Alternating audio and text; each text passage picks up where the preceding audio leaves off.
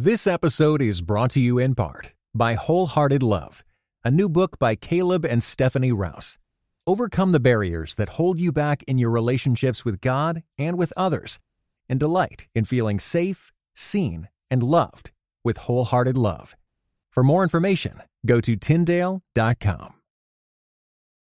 Hey friends, just a note on today's episode. I did have some audio issues, so please bear with me through some of those. I apologize for it, but just know that I think you're going to enjoy this conversation and it's worth sticking with it. Thanks.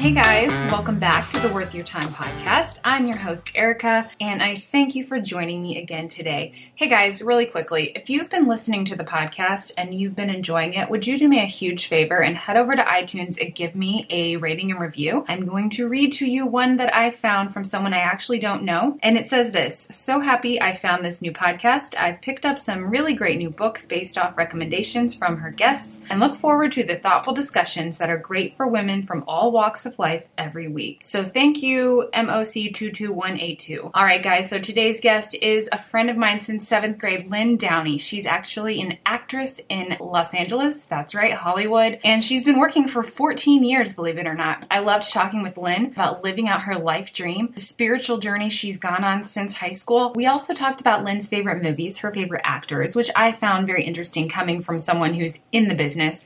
And she really gave us a picture of what it's like to be a working actor in Hollywood. It's not easy, you guys, but I'm truly inspired by her vision, her ambition, and her dedication to what she feels like is her life's calling. So enjoy this conversation with actress Lynn Downey.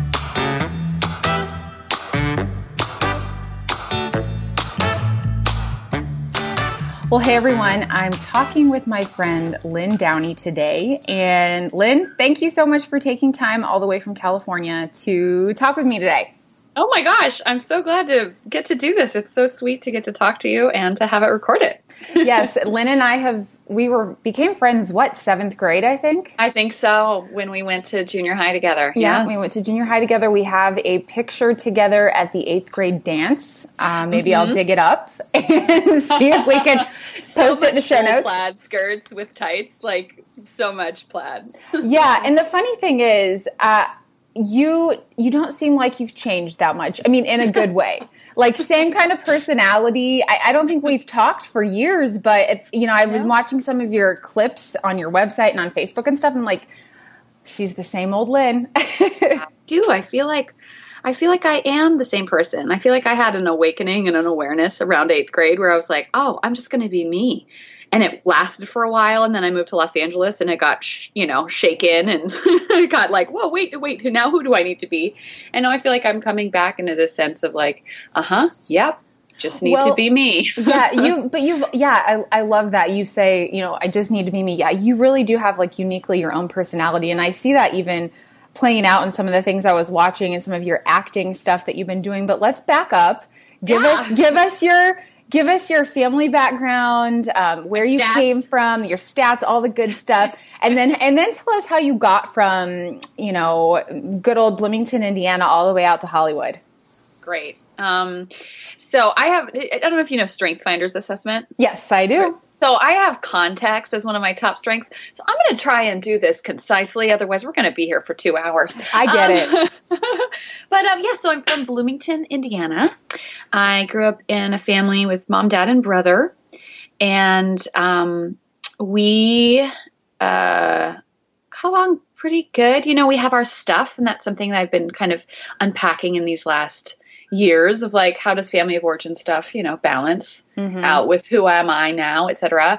But I grew up in Bloomington, and I really loved growing up there. I thought it was like plenty to do and a beautifully cultured city in the midst of a state that isn't necessarily known for culture. Yeah. I always did a little bit of acting stuff. One of my best friends was an actor as a child, and I remember watching her, and I was in a play with her, and she had all the lines, and I knew them by heart. Of course, I didn't have any of the lines, but I went to high school there, and in high school, I started doing theater. And it's like in the theater program, and I did West Side Story, and I could not get the songs out of my head the entire 6 weeks or 8 weeks that we were rehearsing. And almost to this point of like, I'm a little scared that I can't get this out of my head. Like, what's happening to me? But you loved it so much. You knew it then. Loved it. Yes, I loved it so much. And my senior year, we had a new teacher come in. The first 3 years was an amazing English teacher who directed the shows. And my senior year, we had someone come in who had actually been an actress specifically. And she directed us in The Crucible. And I played Elizabeth Proctor, and she approached the process the way that an actor would approach it. And it like exploded my brain. And I was like, I could do this show for the rest of my life, and every night would be different because there's just so much richness. And it was that year when I was applying for colleges, and I thought I was going to be a history teacher. And then I came home one day and said to my mom, like, Mom, did you know that you can be an actor in college? And she was like, yeah. I was like, can I do that? And I wasn't even asking permission. I was just sort of saying like, what? And she's like, okay. And so I was late applying to acting school because a lot of people know what they want to do earlier. But I applied to Ball State, and I think I sent in an audition video, which is probably one of the most embarrassing things in my life. It was horrifying. And I got on the wait list for the acting program, and then I got in during the summer, and I ended up going there for 4 years. And I think they were 4 of some of the best years of my life. I call it 4 years of camp with papers.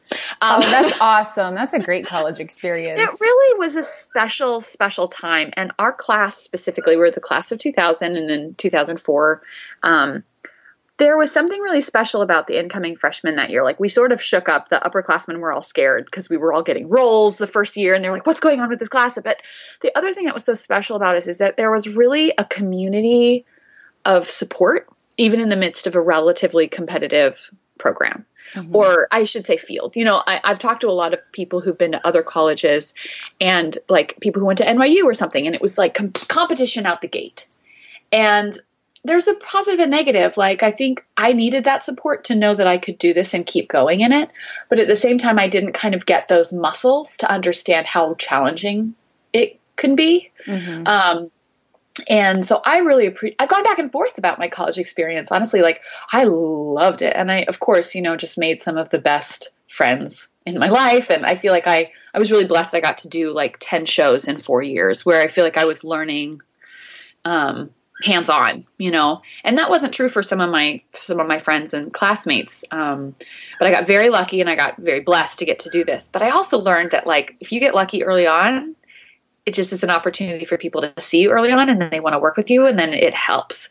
And then as I kind of got to the end of my college career, I thought I was going to move to Chicago.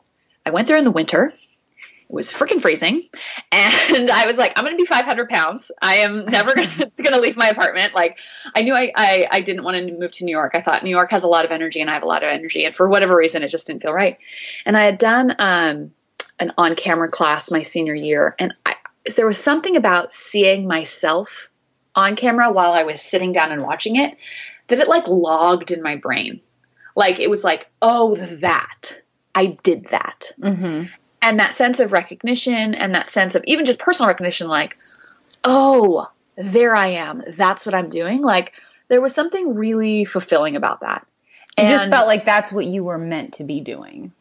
Well, it was more like, I mean, I've gone back and forth, and we'll probably go into kind of spiritual journeys as well. But I went back and forth early on about acting and being like a Christian, especially at the time, and being like, is this the right thing to do? Is this the wrong thing to do? And I have now kind of learned that I grew up in more of a fundamentalist background, and there was not a support for me being an actor. It was like, ooh, I don't know if you want to get into that field. And so I even went into college being like, back and forth, like, okay, God, I'm going to do this for 4 more years. And if you want me to be a missionary after that, you know. And my senior year, I found there was Hollywood Prayer Network. Basically, was this ministry that was like, we believe the Hollywood is, you know, just as much a quote unquote mission field as anywhere else. And like, we think you're called to here. If you feel called here, you're called here. And I like wept because I was like, oh my gosh, like, I want to do this, but I think God wants me to do this kind of too. And so for me, seeing myself on camera was like, there was like, oh, I accomplished that. Like, I had something tangible to hold on to. Plays, they are alive. So you do them, they live, and then they die. And maybe you have a picture. And so there was something about that made me go, oh, I think that might be the medium that I want to focus on. And even then, I sense that there were people who felt like it isn't this, bad place where bad things happen. It's like, no, this is a place where people love what they do. They tell stories. Did you have a big dream of being, quote, famous, or what was your kind of game plan when you decided to go? Well, I think I thought it would be a lot easier than it was. I've never had the desire to be famous for fame's sake. But one of the things I have learned is just the way that this industry works is like, if you want to be working consistently, you do need to be known. And so that's shifted for me over the years of like, yeah, cool. Then let's just get famous so that I can just work and do this. It's this balance. It's like, again, this sense of recognition. And I feel for myself that I do want to be recognized for my work and for who I am and what I bring. But I have to do that recognizing first. Otherwise, nobody else's recognition is going to land in my soul. And also, then it doesn't matter if they don't, because I see me. I got you. It's that sense of creating. For me, I think I'm creating a relationship with myself where I'm taking care of the artist part of me. I'm taking care of me. So, I do hope to be known. I want to be really well known within my industry as somebody who does a great job and brings great work to the table. And there's just a ton of people trying to do some version of that. And we all have things that are like our cards to play. So maybe somebody's gorgeous, or maybe somebody has connections, or maybe somebody's really talented, and you just have to kind of learn how to play your own cards. And so when I moved here, I called it blender brain. Like my first year, I felt like somebody was like, hi, welcome to Los Angeles. I'll take your brain. I'm just going to go ahead and put it in a blender. And here is a smoothie and good luck. I got parking tickets all the time. I got 2 traffic violations. Like it felt like a different world. Completely. And how do you break into even getting auditions when you move to LA? How does that start for you? This is why it's such a long journey. I think people have an advantage sometimes when they come younger because people are more willing to give chances to younger people. And I felt like I was young. I was just out of college, but everybody else also moves right out of college. So there's a huge influx of 20-year-olds, 21-year-olds, who went to theater school, which I don't know if you know, but theater is different than camera, which took me years and years. Between theater and camera, and which do you like better, and what are you kind of striving for now? Yeah, there's a lot of differences. And then there's also for me, I feel like I was awakened to all the differences and I forgot all the similarities. I forgot for a while that it's the same work that I need to do inside as an actor. Like a lot of actors work very different ways. And I think I gave my power away to teachers for a long time that were like, this is how you do it. This is how you do it. This is how you do it. Well, I think I did well in school because I did it my way as well as incorporating information. And so when I moved here, I thought, oh gosh, it's different. And I forgot to do my character work that I know for me. Like for me, I almost always need to create a backstory for the character because context, right? I have that skill, that strength of context. Like I want to know where this person is coming from. And that just helps ground me. But the things that are different, the turnaround is incredibly different. I get an audition today and I go in tomorrow. Maybe that's true for a theater audition as well, but at least you'd have the whole play to look at and get that context. I'm going to get, 2-3 pages of dialogue and almost no understanding of where this comes, or, maybe I know what show it's coming from. But it's not like, let's tell this whole story. It's like, you do your part here. The turnaround is also it is very, theater is very collaborative. You go into a room to rehearse with people. You end up creating bonds with people and inside jokes, and you practice the thing for a number of weeks and you do it together. And, some of the work is still alone, the kind of what does the character want? Where are they in their life? What's going on? How do I connect to that? But a lot of it happens extroverted. And sounds like more of the campy feeling that you had in college theater. Yes, that collaborative thing. Yeah, exactly. And what I've learned is that film is very, very personal and you do it alone. you do lonely, all your prep. And I don't know if it's lonely necessarily. I mean, I felt lonely when I was doing it because I was like, oh, I don't want to be by myself when I'm doing this, so I'll just not do it, you know? Or like, I won't prep as I know I should. But now I'm sort of collecting myself again and being like, no, this is a personal process that I need to do on my own. And what that's translated to more recently is even setting up the camera in my room. We have a 1-bedroom apartment, and we have a lot of things are done by self-tape now, which means you're actually doing your own audition with somebody reading for you with your own camera. You edit it, you upload it. Like, there's no casting director in the room, which is good in some ways and challenging in other ways. But like, we have this little aisle between our bed and our dresser, and some brown curtains, and I just put the camera there so it doesn't look like you can't see the little self-tape space. And what it's come to me for me is to have the courage to, and I think like Glenn Close, I read something from her. She said that she's always kind of embarrassed in front of her characters as she starts a process. And I was like, ooh, that's interesting. The idea that your character is somebody else that you're sort of getting to know. And I think the other part is like, I can be embarrassed in front of myself because I want it to be great, but of course it's not going to be great right away, you know, like, and I've also had to learn for myself that like fussing and whine, like the whole thing is the process. So like I get an audition and it's for tomorrow. Well, fussing and whining that I have to change my schedule is part of my process. Like being scared of it is part of my process. Like, just making myself print out the sides, that's part, like I've already begun my journey. Whereas in the past, I'd be like, I would have this strange sort of resistance to doing the audition, which is like what I want to do, right? It's like what I want to act. But there's like a lot that happens before you get to the actual acting. That's the I feel like I sort of relate to that in writing because there, you know, for example, like dreams would be, well, for example, I wrote a piece for a place that I want to write for the other day, and I was so excited when they accepted my pitch for it. But then like the minute it was accepted, I was like, oh, all this pressure and like stress and like now it has to be good and I have to do it right well. And I feel like it's the exact same kind of thing you're talking about. It is. And that's the creative process, right? Like as humans, for whatever reason, we have a resistance to being creative, like to create. Mm-hmm.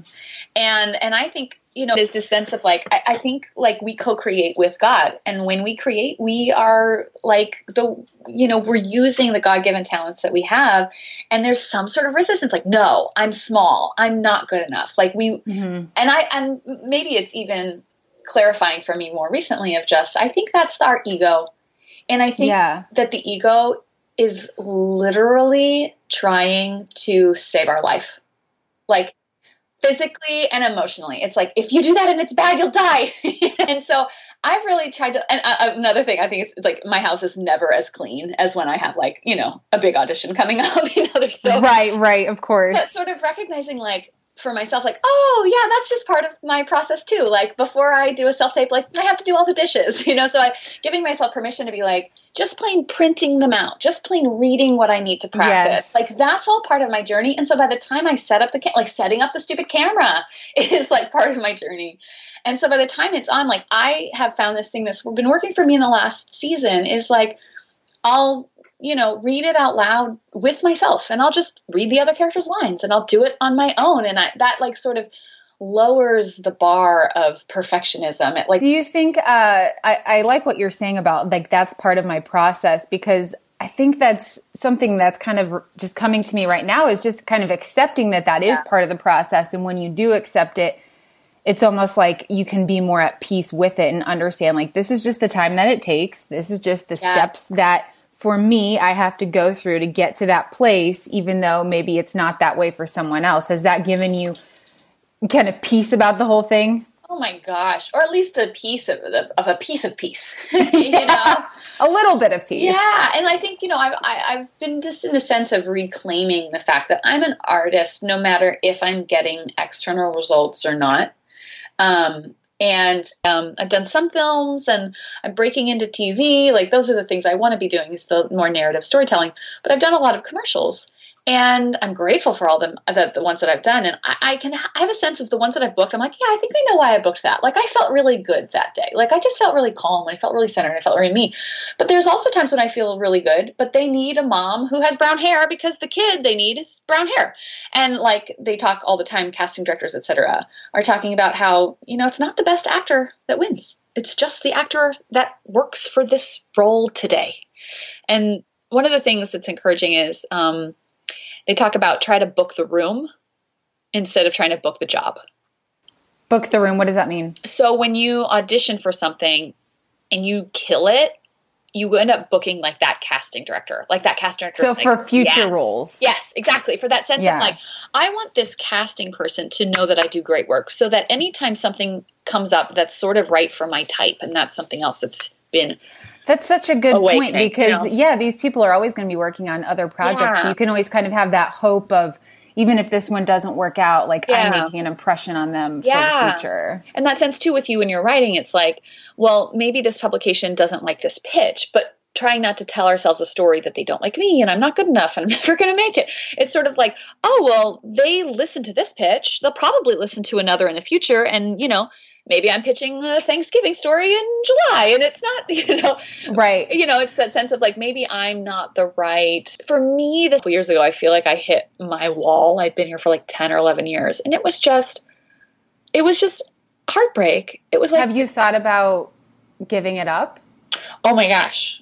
How many times in a week? Now I feel like I've turned a corner a little bit, but I think definitely. I mean, there's been definite times where it isn't just like I'm giving up on my dream, but it's like, can I please do something different? Can I please do something that has those sort of external results? Like if you're a dentist and you want to be a dentist and you go to school to be a dentist, eventually you're probably going to be a dentist, right? And one that probably makes money, and so I think that's the balance of I'm definitely an actor, and now I'm at a stage where there's been times when I've been able to be financially stable as an actor for a time. And then there's times when I haven't. And I've always had, side jobs. And I think that's one of the starving artist or like there's some part of this like, oh, okay, artists can't pay their bills. Well, yeah, there's not enough roles for everybody who wants to do this. There just isn't. Yeah, and they're all temporary as well. Exactly. And even, I listen to podcasts with people who are working all the time. And even Anna Faris, who has worked since she's 20 years old and is now on Mom. She's like, I never know when my next job is going to come. So there is a sense of, I was talking to somebody instability.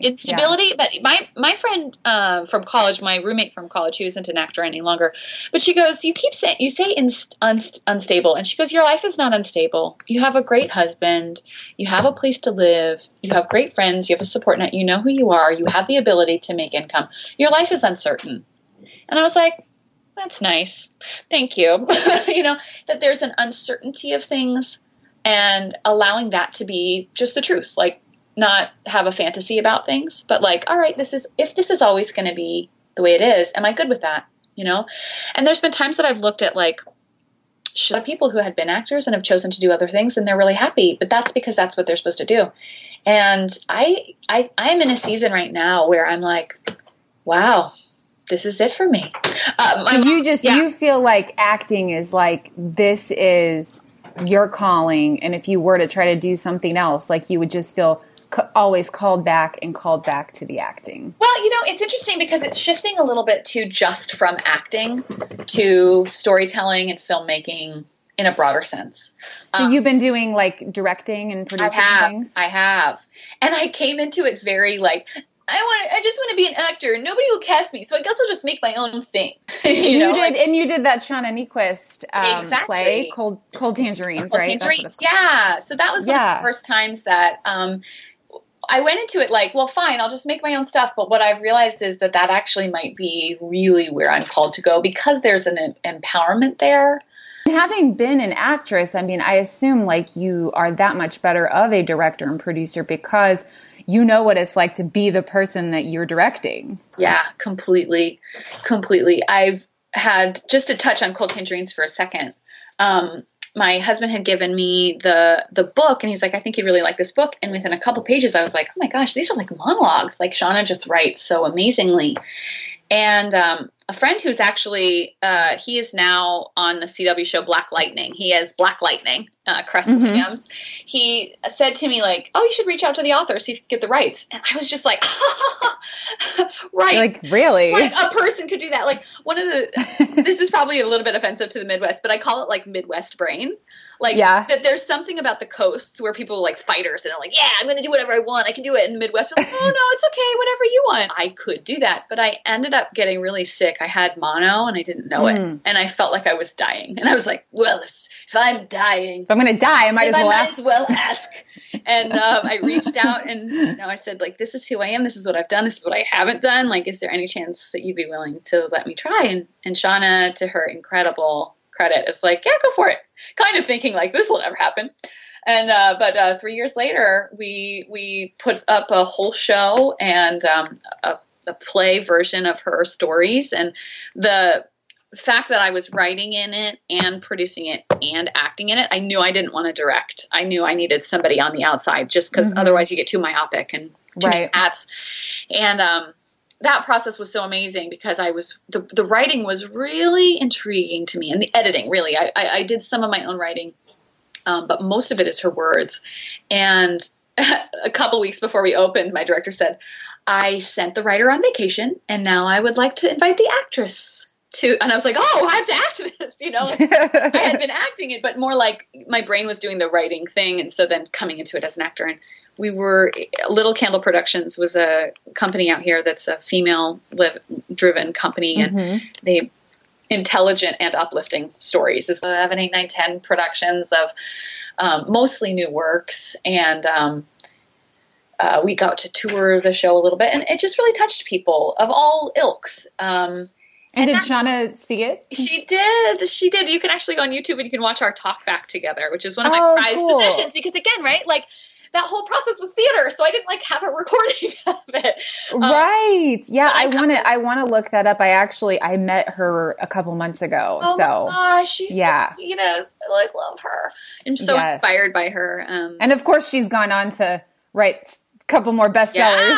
Yeah. I mean, she's the kind of voice that we need right now. And I think that's, and she's so honest about the struggle of it, you know, like things look right on the outside. You know, when she was traveling and speaking a lot, it sure looked great on the outside, and she was miserable, and she kind of came to terms with that. And that's something I'm sort of navigating in my own life. You know, it's like, if it doesn't feel right on the inside, it ain't right. It ain't good. So that was really my like taste into producing. And we did a Kickstarter campaign and all that. I was terrified the whole time. The story of the show is like, you are enough.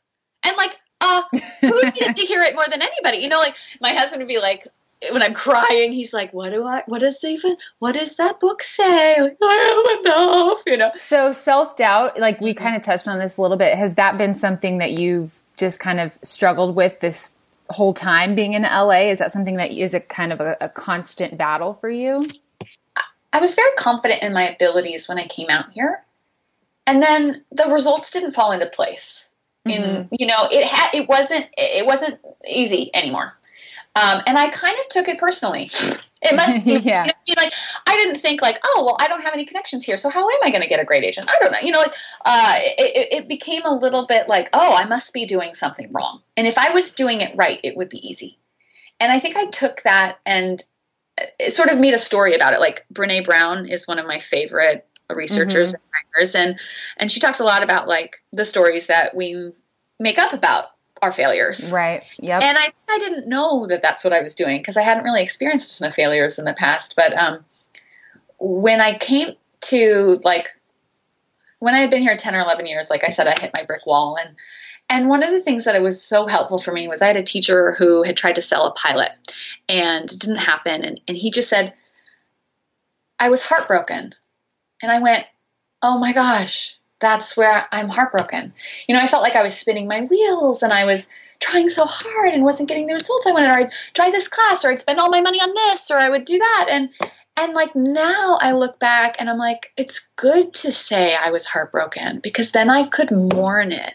And then I look at the realities of being like, I have to either do this differently or I have to do something different because it's not worth being miserable. And nobody wants to work with an actor who's miserable. Like we have to, ego is the one that's like, okay, artist, make money, provide for your family, get a house, maybe have kids, have a good marriage, do all these things. And the artistic part was like, oh, it's too heavy. And you can't flourish artistically when those other outside pressures are, weighing you down. It's like you need to be light and free to be able to let that artist come out. Exactly. And even recognizing and understanding, like, of course it was easier in college. You were competing against 4 people.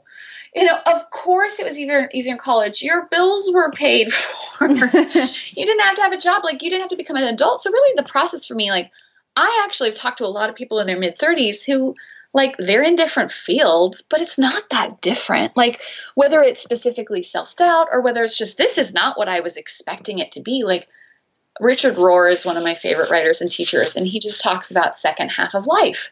And I really feel like in the last couple of years, I've just kind of had to do the work to flip into the second half of life where there has been a loss. Like I wrote a 5-year plan, I didn't know how to implement it at all. But, when I moved out here, I was like, and in 5 years I will have my own. And that's good to have dreams like that. But the truth is, like, through learning, through, cold tangerines, that I could create things. And then even more, like, that self-doubt didn't end after that. I still wished that I could just walk into somebody else's project and be the right actor for their project. But one of my friends was like, honey, let's make something together. And we ended up creating a web series that is a sitcom format, kind of like Parks and Rec, called Life Group, and it's about an enthusigastically inept life coach. Yes, I watched a couple episodes this morning. Oh, yay, thank you. It was really funny. It's really funny, and it's really fun, and it's something we created together. And again, we did a Kickstarter, and we were able to produce it for really low budget and create this beautiful thing. And what is that?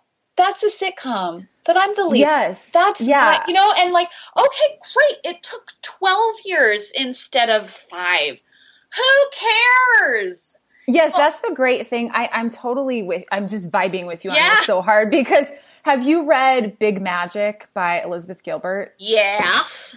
Okay, yes. Obsessed. And I'm just the same. I feel like so much of my writing life is just kind of on the other side of this, like right where you are, because, writing is my passion. And with my book, reading Big Magic is what convinced me, like, it's not about like the accolades that you're going to get or, whatever the outcome is. It's like, this is for you. And like, as a creative person, like, it's in your hands to do this. Like, you don't have to wait for permission. Absolutely. We have to give ourselves permission, like, and do the work of like, well, why don't I feel like I have permission? Yes. And there's societal factors, and there's family origin factors, and there's reasons why we have these stories. Like, we didn't make it up.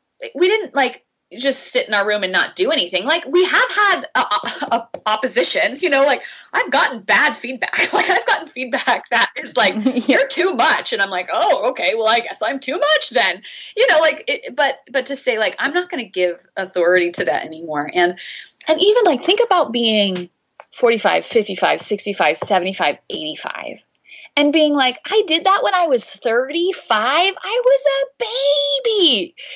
We have this idea that, if you haven't succeeded by the time you're 22, it's like, that's crazy time. Yeah. And think about this. Whenever you see like a story, say you see like, 75-year-old graduates from college, or you see those stories and they're always like going viral, and you're so inspired and you're like, it's never too late. And it's like, well, apply that to your own life. Like, don't, I'm very ageist against myself sometimes. Oh yeah. Well, there's so many pressures. There's so many external messages that we get. And one of my thoughts is like, that sense of feeling like I'm not enough is something that's pretty pervasive, or it's a message that shame says, right? Like, who, like, oh, you're not enough. And then of course you're like, you know what? I am enough. And then shame's like, who do you think you are? But I can say are enough, and I don't have to add in Christ.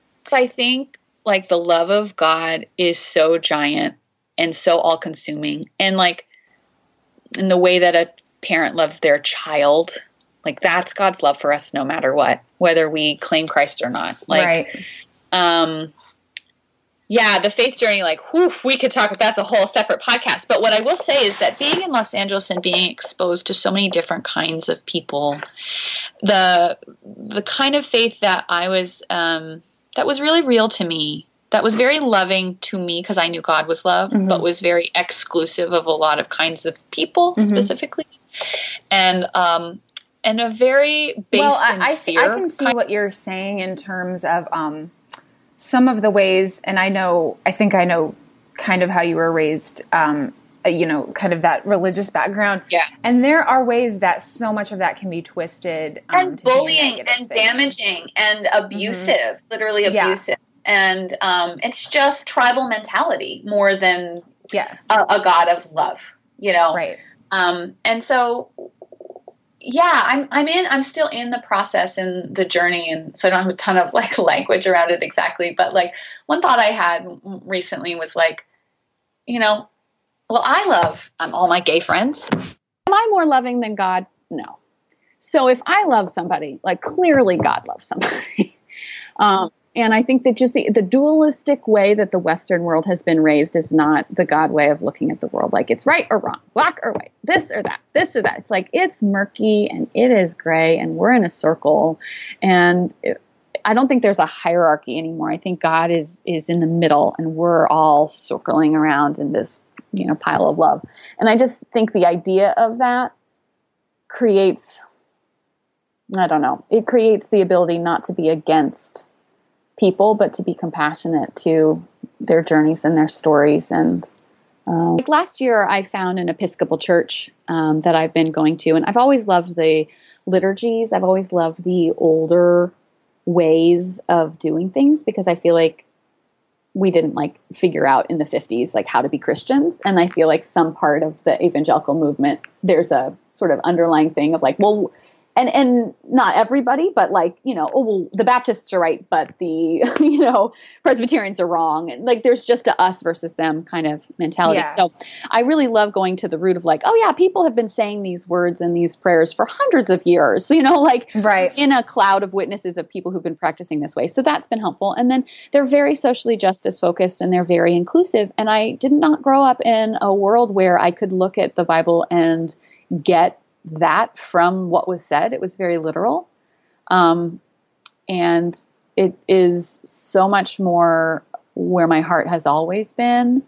And just the idea that our faith is rooted in action and the idea of working to make this world better is some of the work of what Jesus did when he was on the planet, of standing with the people on the margins. I think that almost would strengthen your faith. And it sounds like it has strengthened your faith in a way that you didn't even realize it needed to be strengthened. Yeah. And I think there's just less fear for me, the sense of oh no, I don't want to make a mistake. I don't want to quote unquote sin. Well, the word sin literally means to miss the mark. It's an archery term. Interesting. I didn't know that. To hit the mark and you miss. It's there's no evil intent. And sometimes we make wrong choices out of our ego's desire to save our lives, but sometimes we have intent that's vicious or wrong. But in general, most of us are trying our best and we just miss a little bit. It's okay. You probably didn't mean to. And if you did, own it. And why did you mean to? And, and then perfect just means having everything that you possibly, it's adequate. It's not even possible. It's adequately the amount that you need. So it's just kind of helped me kind of contain myself and my journey and let it be mine. I do want to shift back a little bit to the acting world. Yeah. Now, one question I had was, in your, heart of hearts, if you could have what you wanted in the world of acting, would it be a sitcom? Would you be a movie star? What would it be if you, could catch that dream, that ultimate dream? I have always said one of the reasons I moved to Los Angeles was to be a sitcom mom. Part of it is the logistics of the daily, because I think that there's this fantasy that even I was under, actors, glamour. It's no, they wake up early, they go to work, they come home. And a sitcom mom, even as a 22-year-old, I was no, that makes sense to me because I could make enough money to buy a house, which is a shocking amount of money. I could probably have a car that works. I could work during the day and be home and be able to have kids. And it's comedy and it's kind of theater because usually it's done a little bit with a live audience, but it's also recorded. And the sense of working together with the same people over and over and creating that camaraderie So like that was my dream then. And it's interesting because I keep coming back like, oh yeah, still want to do that. So that do you have a favorite couple of sitcom moms that you like? I think like Claire from Modern Family. I think this is so embarrassing. I can't remember their names right now. The woman that played Ray Romano's wife. Oh, Deborah. Ray. Or no. Thank you. I think Patricia Heaton. Patricia Heaton. Yes. Patricia Heaton is genius. Love her. And I loved, she went on to do The Middle, which was a 1 camera versus 3 camera, which is a very different style. But I think she also, as a person, she's very herself, like she has a faith that she practices. And there was a time when she had, I think 3 or 4 children, and she got a tummy tuck or something. And she's like, yeah, I got a tummy tuck. What? I like her. She is very outspoken. She's one of the few celebrities that will talk about her politics that are not aligned necessarily with a lot of people in Hollywood. Yeah. Yeah. So I really like her. She's a sitcom mom, but in a different way. Allison Janney is a huge inspiration of mine. She's great. The kind of work she does is just amazing. So, that's still a dream for you. That would, it is. And I think even like allowing that to be a dream, but like taking it 2 steps back and then also like turning a corner of like, where I am right now is really my dream, and my vision for myself is that I see myself as the professional actress that I am.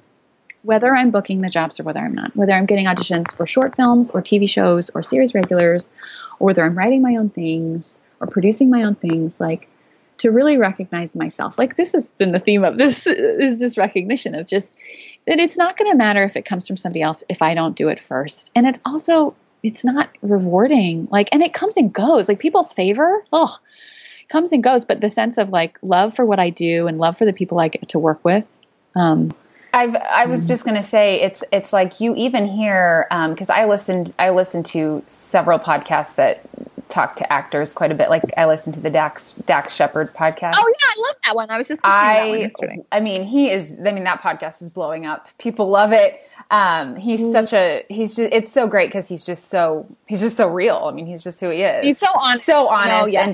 And you even hear people on that show, I mean, like really famous people that are like,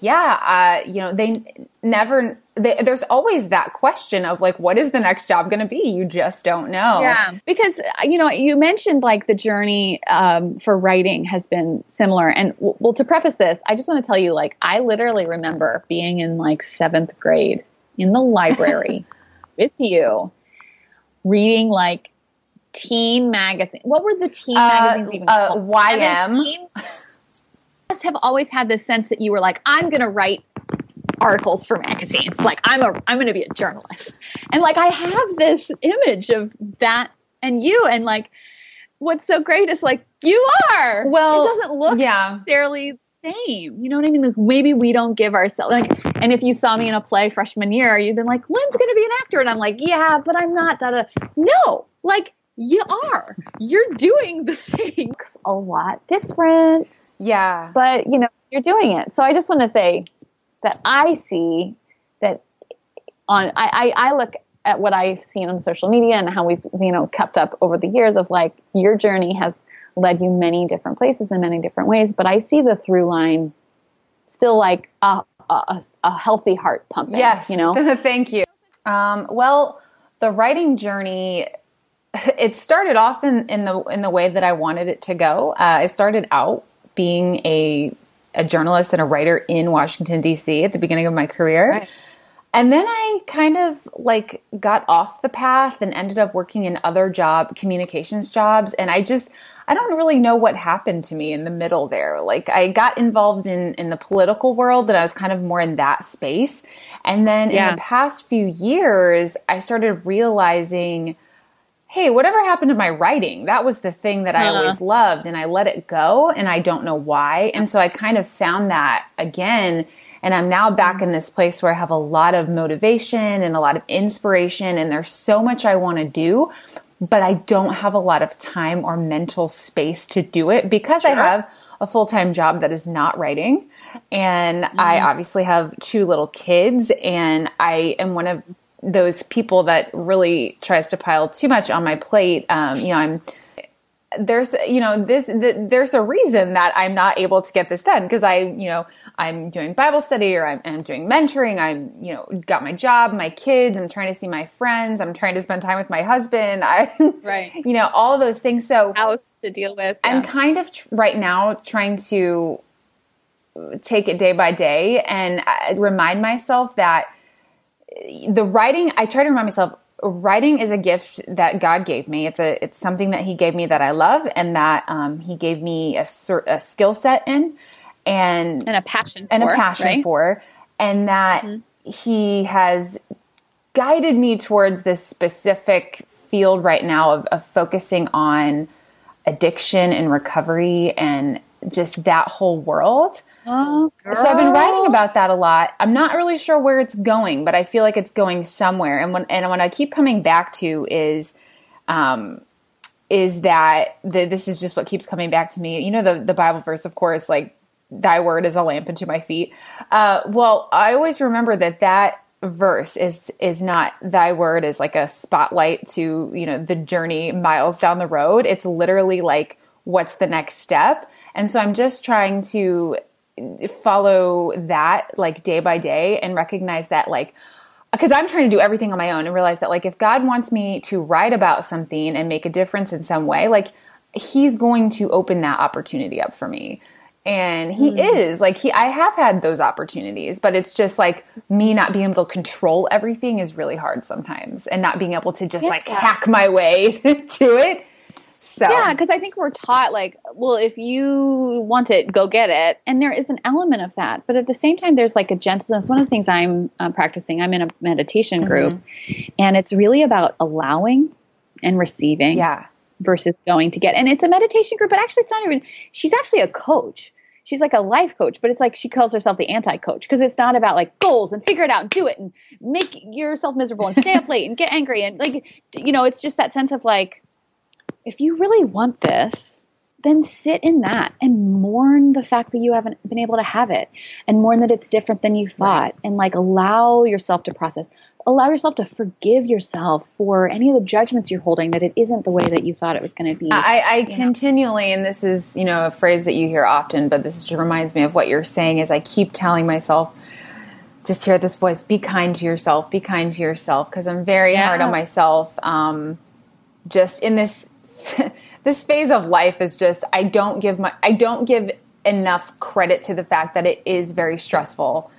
Just this part of life that I'm in, I don't recognize that having a baby and a toddler and trying to do it all should change your momentum. Like it's crazy. And I feel like that's part of a, just a patriarchal lens that we're sort of under, is the idea that, two other human beings who are fully dependent shouldn't change your momentum in any way. Yeah. Hello. And I know I'm going to look back later and see it much more clearly, but when you're in the middle of it, it's hard to reconcile. Because you don't change. The moment that you have a baby, you're not like, you still want to write. Yeah. You still want to. Those passions do not go away. Yeah. That's so true. And honestly, for me and my journey, again, just sort of looking at the realities of these things, like Dan and I've talked about having kids a lot, and we've wanted that, and it hasn't quite been the right time. And like now we're sort of in a season of like, maybe we're choosing not to. Because we're choosing into having full focus on this thing that we're doing. Dan's also an actor. Yes. And it's crazy, but I have felt a little bit less pressure, just sort of giving myself the possibility that maybe that's not going to happen for you, or that you're okay with it if it doesn't. Yeah. And I think, it's again, like getting in touch with ourselves. Like, what do we really want? Like, I have had actress friends who were really clear that they wanted children, and they wanted children more than they wanted to stay in LA. I also don't think that you have to leave in order to have children. Like, have a lot, but they both require a lot of yourself. And I also just deeply believe that families are made many different ways. And if we come to a time where like, wow, we really want a child, and maybe biologically it isn't in the cards, it's like, well, there's lots of babies that need families, and there's lots of kids that need families. And so But that's been a real part of my choosing to keep doing this, is to say, well, we don't have a house and we don't have kids right now, because doing all of this wouldn't really work, especially in LA. Yeah. You know, I'm like, I want to live in Indiana where I can have a house, but then I wouldn't be able to do these things. And I am just at a point where there's no shame in choosing something different. Plus, there's great opportunities to act in theater in Indiana. And you'll know if there's something else. Like, you guys will know. And I mean, I think it's the idea of running away versus running towards. And right now I'm just like, I've kind of licked my wounds and like recalibrated my brain, and I'm doing some really good thought work of like keeping it honest but positive. And I'm running towards the dream of this thing that has actually, you know, still been my dream. And I just don't ever want to be like, oh, I got to run away. You know, and there's times when you feel like I want to run away. But just a story that really was helpful for me last year. It was my birthday, and I was talking to my mom on the phone, and she's an interior designer, and she was working with a cellist, and he had been a professional cellist in Los Angeles, and then he was a professor. But he said, "Oh yeah, no, what are your children do?" She said, "Well, my daughter is an actress," and he goes, "Really?" And she goes, "Yeah, she lives in Los Angeles." He's like, "Really?" How's it going for her? She's like, "Well, you know, ups and downs, but she's," and he says, How long has she been there? And she says, 14 years. And he goes, well, she's really doing it. She's probably going to stay. And my mom goes, yeah, she's probably going to stay. And then I go, I'm probably going to stay. Well, I wanted to ask you too, I looked through all of your, you do a lot. You mentioned character acting. It seems like you do a lot of character acting. I actually loved the I Love Lucy. You seemed like that was so good. That was such a good one. But then you also had some of the more serious roles in some of them. So you've kind of run the gamut on those. Do you have a favorite? In LA, it isn't about being a great actor or being capable of doing anything. So much is it, especially when you're starting out, is about your type, and so much. Mm-hmm. And like, you think about early Jim Carrey, you know, he really was like, okay, I'm this kooky guy, and I'm going to do all these kooky things, and he was really established. And then at a certain point, he was like, okay, now I'm going to explore the dramatic side. And yeah. It works sometimes. And then, for instance, Meg Ryan did some drama and nobody liked it because they want her to be it. And so there's like a strange kind of type thing that happens. And I think I could have done better if I was like, I'm only comedy, I'm a wacky girl, I'm a quirky or this. But the truth is, my heart is like in the whole gamut. And I want to tell dark, gritty stories and that make me want to pull my brains out and cry. And then I want to tell really goofy stories. And I've recently had some response from people in the industry that sort of have said the same thing. Because I said, maybe I should just focus on comedy. Like, should I just do? And people are like, no, because your face, like, you look really downtrodden and you look sad and tired. Like the world has been put upon. I'm like, what? And I mean, it has been, so it makes sense. But just kind of saying like, no, like I have a range, and my range I think will serve me in the long run. And something like Allison Janney does Juno. She does Long Way Back or Long Way Home, or one of those great, kind of goofy things. She did Primary Colors early on. She was this goofy thing, but at the same time, like then she's doing Academy Award-winning work in the Tanya movie, and it's just mom, and she's West Wing. And you just never know when it's going to strike. I mean, the person that comes to mind to me is that the girl from This Is Us that plays Kate. I forgot her name, but Chrissy Metz. And I've read her story a bit where she was like, I didn't know how I was going to like pay my bills, and then I got this role, and now all of a sudden she's like super famous. She was my friend's commercial agent early on. Like 10 or 12 years ago. Oh, wow. So, wow. Yes. And I think that's that sense of like, you never know when it's going to hit. Like, for instance, I went on Instagram the other day and 3 of my friends were like, I got this thing. I got this thing. I got this thing. And my first inclination was like, I want my thing. But then my second was like, oh my gosh, they're doing it. It was Modern Family. It was This Is Us. And it was a role with Don Cheadle. Like, those are big deals. Who are some of your favorite actors, and also maybe like a show and or movie that are kind of, I know it's hard to narrow it down, but I would just love to hear a few of yours that, because as a person who works in the industry, like what are those for you? A couple of women who act and create that are amazing. June Diane Raphael is actually one of the daughters on Grace and Frankie.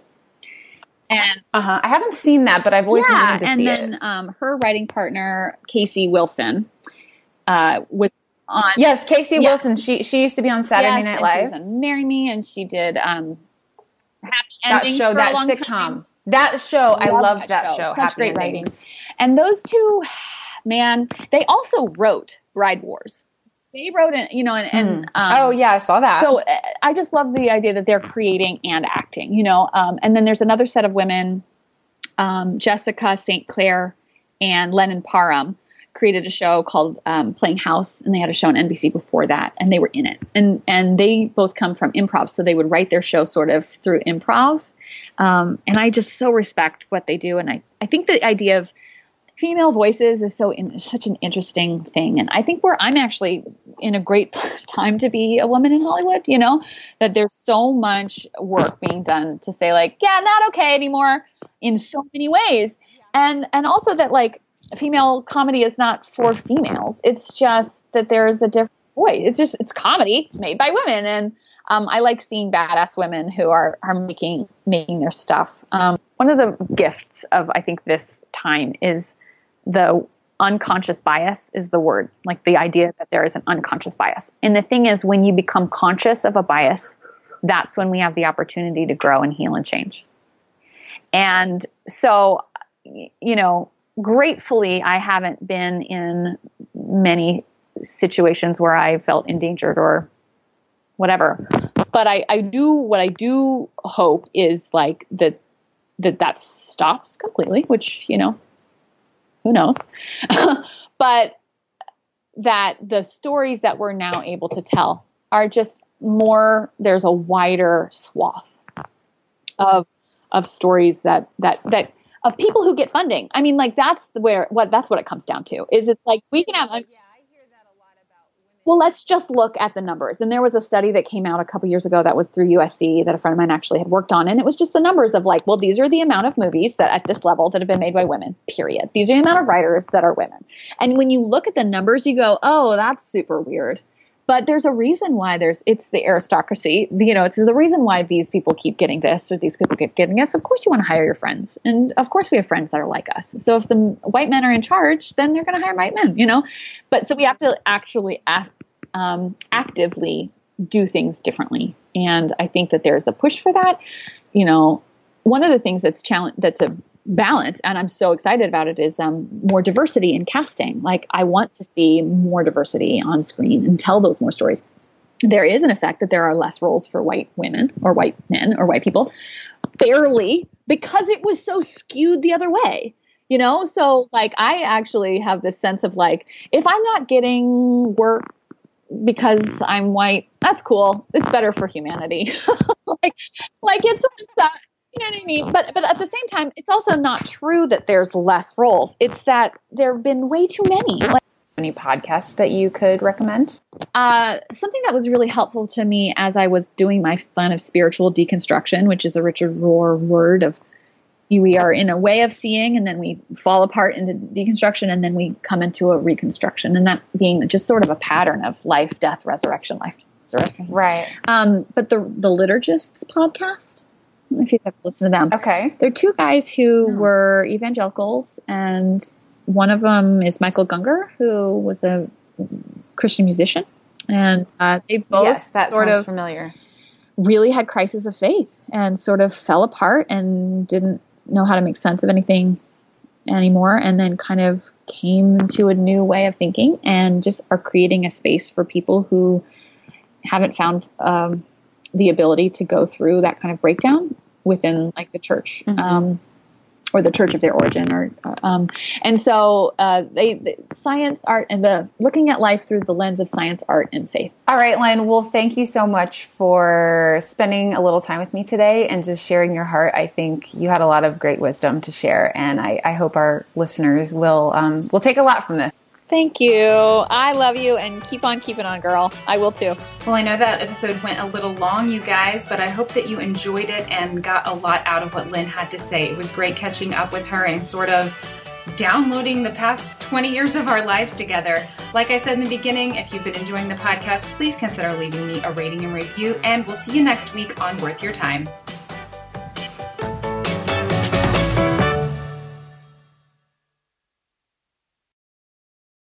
This episode was brought to you in part by the Truce Podcast. The new season examines the connection between some evangelicals and the Republican Party with the help of world-class historians. Subscribe to Truce in your podcast app or listen at trucepodcast.com.